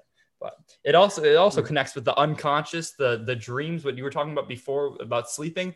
I wanted to say like it's just so bizarre that you can wake up that who did you say was it? It was Newton or some inventor that would think about things, have questions before they went to bed. I think it's Edison. I think you heard. Edison. So Yeah, Edison, so think about this process. He's asking himself questions before he goes to bed that he doesn't know the answer to. Then he sleeps for 8 hours or whatever it is, and he wakes up with an answer. What is going on there? You're unconscious. Like you're not like if someone said something to you, you're not going to respond. It's like, what is going on in there? How can while you're not actively coming up with ideas, it's like how do they come up? It makes me question ideas, dreams, like the unconscious. That area of focus is like one of my favorite things to think about, because it's just so unknown to me. I just don't understand it at all, which makes it so interesting. Well, I think I can partly answer it because I can't answer the whole thing. But for what I understand is like it's the same process as when you think about DMT. As I know, DMT is created when you're sleeping, basically, but not great in that same quantity that people take, through inhaling, but probably like 10 times or like 20 times less in terms of quantity. And so, as I understand, the dreams are hallucinations essentially. And the dreams, when we see them, they essentially what happens is DMT creates this ability to rewire the brain. And once you have a question, and the Edison way, I think, was more like he was asking the thing, or like asking for an idea to come up. There's also one very famous inventor who does this thing. He goes underwater. He basically forces himself not to breathe until he comes up with an idea. So he has like a notepad. And the thing is, the DMT is also released when you're about to die. So it's kind of like a last resource mechanism. So your brain fires up, and then you find like a way to to escape a danger, or like when you don't have enough oxygen, so you find a way out of the burning forest, or you're underwater, or you see something like something that might create a lot of stress, like like if a squirrel sees a wolf, for example, or a fox, it would have some of the DMT released, and then it would feel excited after it. But I think in dream state, what happens is your brain rewires itself, so you have a lot of signals coming in, and once those signals comes out, then you might have an answer just pop out to you because you're laser focused on the question, and then your brain essentially just like the energy was sent there. And the energy, what I mean by that is just like a nutrients and all the electrical impulses just sent around this idea. Essentially, what we are essentially we are containers of ideas which reshape those ideas to make them better or like more useful to society. And I think this idea of once you think of perspective, okay, we contain our idea, and when we have the subjective, objective viewpoints, and then we refine them. Once we have those like chemical processes that happen inside ourselves, which make our brain like like not talk to itself, but like from different perspectives, from different modes, or from different areas. Once the information passes through, you might come up with a solution. And just statistics will happen. So like you just increase the likelihood of finding out a solution because your brain just worked on this idea because it was more in a relaxed state. For me, meditation is the same thing. When I meditate, I just like allow my brain to receive more energy, and then I just come up with solutions. And for me, it's also exercise, because I think with exercise, just nutrients come throughout the body. So essentially, and I think I like that your vibration plate, because it's just like your body, but you have to know how to use them. That's the thing. There isn't a proper body of knowledge, I think, that's you can say, okay, how you apply them to like truly use them. The vibration plate actually was cool because it was invented by it was invented for astronaut who basically came from space, because the bone density would decrease, so they have to go through the process of being able to work properly, because some of them they once they return they've been taken by wheelchair, and so vibration plate would just activate a lot of the muscles. But back to the sleep point, I think the idea of asking a question, what would be cool? I would want to try this, and it's kind of weird. I had this idea like you can come down. 2 weeks ago. 2 or 3 weeks ago, is that the DMT inhaling thing, like doing the Demexin cycle with the DMT inhaling. So like sleeping 4 times a day, but every time you go to bed, just inhale a lot of DMT, so you pass out for 30 minutes. I'm thinking like this might be an extreme idea, but probably possible to do. I mean, like in legal environment where it's legal, so you don't get in jail. I mean, yeah. I mean, sleeping. What else cool? I mean, cold, hot environment. Everything is related. I think that's the thing, is like once you create habits that operate, set to make sure that you create an ideal state within you to operate and to tackle the challenges, and you use a cold, hot environment just to push the boundary. Also, I think Andrew Huberman even himself said, when you go into cold environment, your dopamine level increases. Once your dopamine level increases, you want more. Like it just so it's like using that thing to stimulate. I think I read it somewhere that Elon Musk has, for example, when he wakes up, he takes a cold shower. Maybe that's the thing. I think Elon Musk is like probably one of the best neurohackers that are out there. I think from perspective of neurohacking and nootropics, as mentioned, LSD is probably the best nootropic out there. but microdosing it, or like psilocybin, for example. But then how do you apply it? And a lot of people have a lot of negative stigma around it. And that's how would you communicate around those ideas? Like how to make sure that, you know, the government apply. For example, right now they're taking a lot of studies regarding medical field, but how would you essentially, like, you know, take it so people know how to take it, like, you know what I mean? Yeah, how to incorporate it in. That's exactly where I wanted to go off that. Like that state, I think of like, so like one of the reasons, like one way I describe this podcast, I feel like to myself even, is like, all right, you have this model of the world, you have like an understanding of things. Say it was like, think of that as like like a web or like infrastructure or something like that. And like when you learn something and it like makes sense to you, so it's like understanding, then you're like adding another branch on, you're like reinforcing the structure in which you view and navigate the world. So like, so it's like all those different perspectives can kind of add to it. And I don't know where the sleeping thing, but I think it is all interconnected kind of through your ability to understand the world that is created by this model you have. So it's like all these different pieces you learn. You got to, I think about them as they're not like isolated packets of information. They're like branches off this like body of information that I already have that. And then like have you ever heard Jordan Peterson talk about alchemy? He has this great, I like screen recorded it. He said like, okay, so the dream of alchemy was, if we investigate material reality with enough sophistication and attention, then the dream was to be able to create the Philosopher's Stone, the stone that does everything, turn iron to gold. It solves all the world's problems.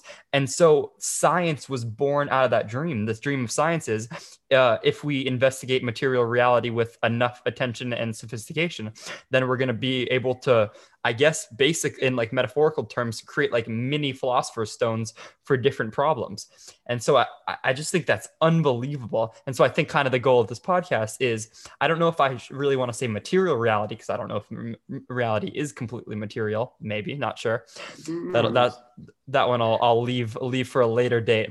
But the thing is, if I investigate material reality with enough attention and sophistication, then I'll be able to create this model of the world, which is like really useful and accurate at the same time. So I'll be able to be a more useful individual, live a better, like a subjectively better, more meaningful life, and actually have like a better net positive output on the world.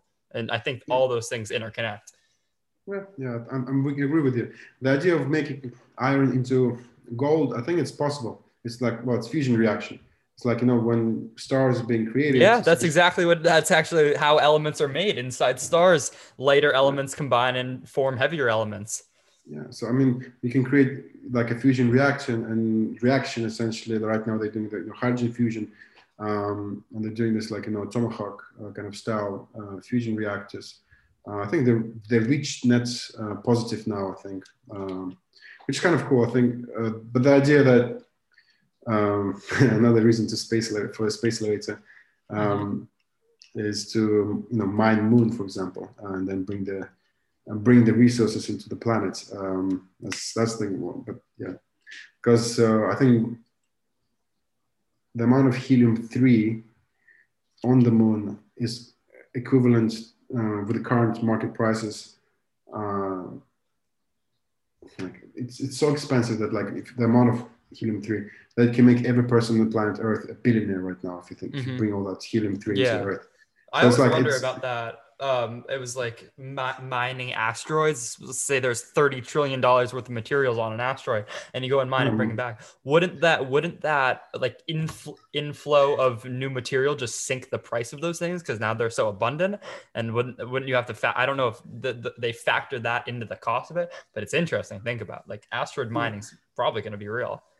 Well, it's a supply and demand kind of issue. If you have more demand, for example, if you have more people living on the planet Earth, and this amount of like, you know, material that came into the planet, like it just, you know, satisfied the amount of people that's, you know, added into the Earth, but not the existing ones. I mean, the price would be pretty much the same. But it's the idea, like that's we constantly go on this chase, on this journey. I think like, constantly exploring the idea of the subjective objective thing is like one, I think Jordan Peterson himself saying to himself, the goal of an artist is to explore the adventure territory within, outside themselves and within themselves, to find solutions, and the writers, artists and all that stuff. And I think the next generation AI, if you train the AI to explore the adventure territory, to see new solution that might be useful objectively, not just for the humans, but for the nature, in order to make sure more life essentially survive in collaboration with each other. And the idea of like, refining your value system and integrating your value system into society in a way that you can coexist, where both like, organisms, society and you will essentially develop. But then society is like, how do you make sure that like, it's not played out, but actually, when it creates conflict, can you withstand that conflict? Can you not be egotistical, but at the same time, can you be like, outsider who actually can shape the argument? So I think watching Jordan Peterson videos is really cool, because he actually like is a role model on how to make sure that you structure your arguments clearly. I think that's like one of the very important things. I think like I think more people should watch his arguments. I think the value system that people portray on him, I don't really agree with him. I don't think he's misogynist or like. I think that's from people only reading what other people have written about him. Like my ex-girlfriend was telling me in her college class, the professor was like hating on him. And she didn't give any like concrete examples, but I'm just like, if you listen to an hour-long podcast of him talking, like it would be so hard to like really say that he's an awful person or something like that, because he's literally just sharing ideas. It's not like he's like enforcing anything. It's like, I mean, just like I've learned literally so much from that guy. I always think of like questions that I would ask him, and I never know like which one I would go with, or I'd probably freeze up in the moment. But one of the things he taught me was, all right, I have to go in like 8 minutes. I have a meeting at 5 for my venture capital club. That's what I'm excited about. But he taught me that you see through a lens. And the lens is what you value. So it's really important to really like get right what's important to you, because you're constantly moving somewhere, right? And so if you're moving somewhere, that implies like a destination. And so what's the destination? He talks about it like that's what he calls like the aim. And then he talks about like, well, what should the aim be? And the aim should be like the most noble thing, being a great person, having a net positive effect on the world, creating more community, trying to sustain the earth, whatever your top value is. It's like your actions, you're actually moving towards that thing just because you set it up that way. So it's like you really have to think about like it's like what you were talking about on the weekends. Like that work is so important, the reflective aspect of it, because it sets your values, it aligns you, it allows you to clear space and adjust. And then when you go out into the workday and you're working on those things, you're moving towards that which you aimed at over the weekend, I feel like. Yeah, I agree with you. I think it's also the idea like because I do this, like I don't call it a prayer, it's kind of like it's a reset value mechanism. And one of the things that I've started to say to myself, like like to reshape my value system, is that it's not just action, it's about redirecting the flow of wealth and money towards most innovative solutions, because that's essentially what nature wants us to do. And I think like that's what venture capitalists essentially trying to do, but sometimes it's more based upon a hype rather than actual even innovative solutions. And I think it's more based on what? Hype, yeah. So for example, transaction exchange inflation of the actual value of specific items. Yeah. But in many cases, I think the technological advancement with regards to decision making, I think it comes from the idea of setting up your day like a perfect day and saying, okay, this is 24-hour cycle. How do you make sure that you can enjoy the most in that day, and how it can be more productive in that day? And every day, just like refine it, make it the best day of your life. That's every day. I think that's kind of a cool thing. I think that is a cool thing. Yeah. That's what you should be trying. Say it. With regards to Venture Capital Club. Yeah. What is like, you joining the venture capital as an investor, or you're like brainstorming? What are like my intentions with it? Yeah. I have no idea. I like it. I think it's interesting exactly for the reason you said, because it's in my mind, it's the tool. It's a tool in which like real innovation happens. Like it funds the riskier product like projects, but the risky product projects are gonna be the ones that have like the most innovative new like solutions. So I just think Yeah. it's a great mechanism of reallocating capital towards creating a better world. And it's like a pretty efficient way to do that. And it benefits all like the investment banks that take the companies public, and it benefits all of the investors. And hopefully, if they're really good companies, then it'll have a positive out outcome on the world. And I think it's like a very much like everything I've talked to, it's a lot about understanding the credibility of the person, the pedigree of the team. Do you really trust this person? Is this a person that can bind people together towards a common goal? Does this person like genuinely have what it takes to like make this company successful? Do they have the knowledge? Do they have like the right team? And then it's also an understanding of, is this the right time for this product? Is it in the right industry? Because one thing you wouldn't think of is it's like a lot of venture capital is investing in the industry. It's like you're not going to invest in whatever like blimps right now. Like you're going to do a big blimp project, because even if the team's great and the product's great, it's not there. The industry isn't taking off. So that's like, I like it for a ton of different reasons. I think it's really beneficial for everyone. And it seems like something I could actually do. And it would be way more interesting than a lot of other pathways like with investing, because you interact with way more people and you're also like on the cutting edge of that, uh, of the unexplored territory, because it's like all these people coming at you with different ideas, different inventions. And I just love the whole idea of it. Yeah, it's actually how I started as well. This is like thing is like the way I started. I was doing the small kind of investment when I was much, yeah, I think like in my early 20s, and then I went to the conferences. The first one was like Web Summit in Ireland, and I was basically like just meeting people, talking on their ideas, and seeing how they would come up with different solutions. And it became this mechanism of saying, okay, the money comes in, the different rounds, the company scales, and then just like visualize this process. And the ideas, I think, as I mentioned, like you're trying to direct the money towards most innovative solutions, but then you have to judge the team. You have to essentially understand the timing, the technologies. I'm saying from the scientific if the point of view, market's there. yeah, it's market. I think the idea of a funnel is understanding the business funnels. For me, when I kind of like look into the business, and for example, with G8, is the idea like we created the funnel. The idea like we tested out the funnel to see the conversion rate, to actually understand if the actual market, if market wants it, if we can communicate the idea well. And the thing like, of course, you refine it with A/B tests, etc. Essentially, making sure that the sales is right, the marketing is right, then you refine the operation to speed up the cycle so you can deliver more goods within a short period of time, and also create essentially a structured chaos, as you mentioned, like the idea of zone and flow, where you can create different ideas and then you can criticize what is, being creative critic across the company, and being able to see the whole company as like, as from the bird's eye point of view, where you can jump into this, like, into the bottleneck of a company, and being able to like, to either advise to do something, not just as an investor, but like as a consultant. But that's what mostly what consultants do. They see the bottlenecks, and then they just make sure that those bottlenecks are eliminated, so the whole company like can output greater, output greater amount of products or services.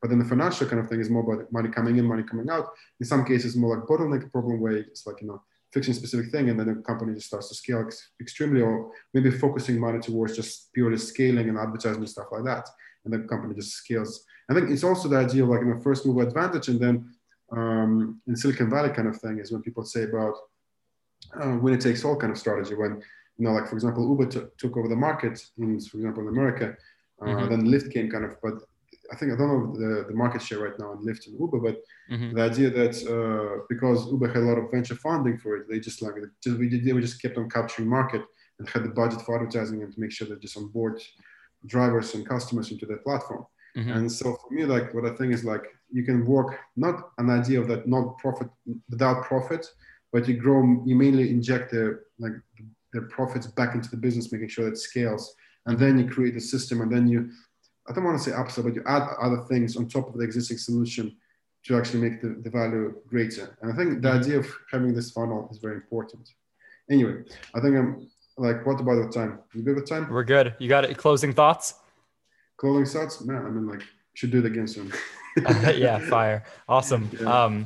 Sweet. Well, we'll reach out again. Thank you so much for doing this as always. Good seeing you, dude. Thank you. Thank you. Okay, send me the link. I'll put it on my video as well. Okay, sweet. I don't know how, should I send it to you over email or because it's going to be a 2-hour long file? Are you recording the file? Just probably upload the link on the Dropbox or something like that, or Google Drive. Okay, I'll try to do that. All right, cool. See you, man. Okay, bro.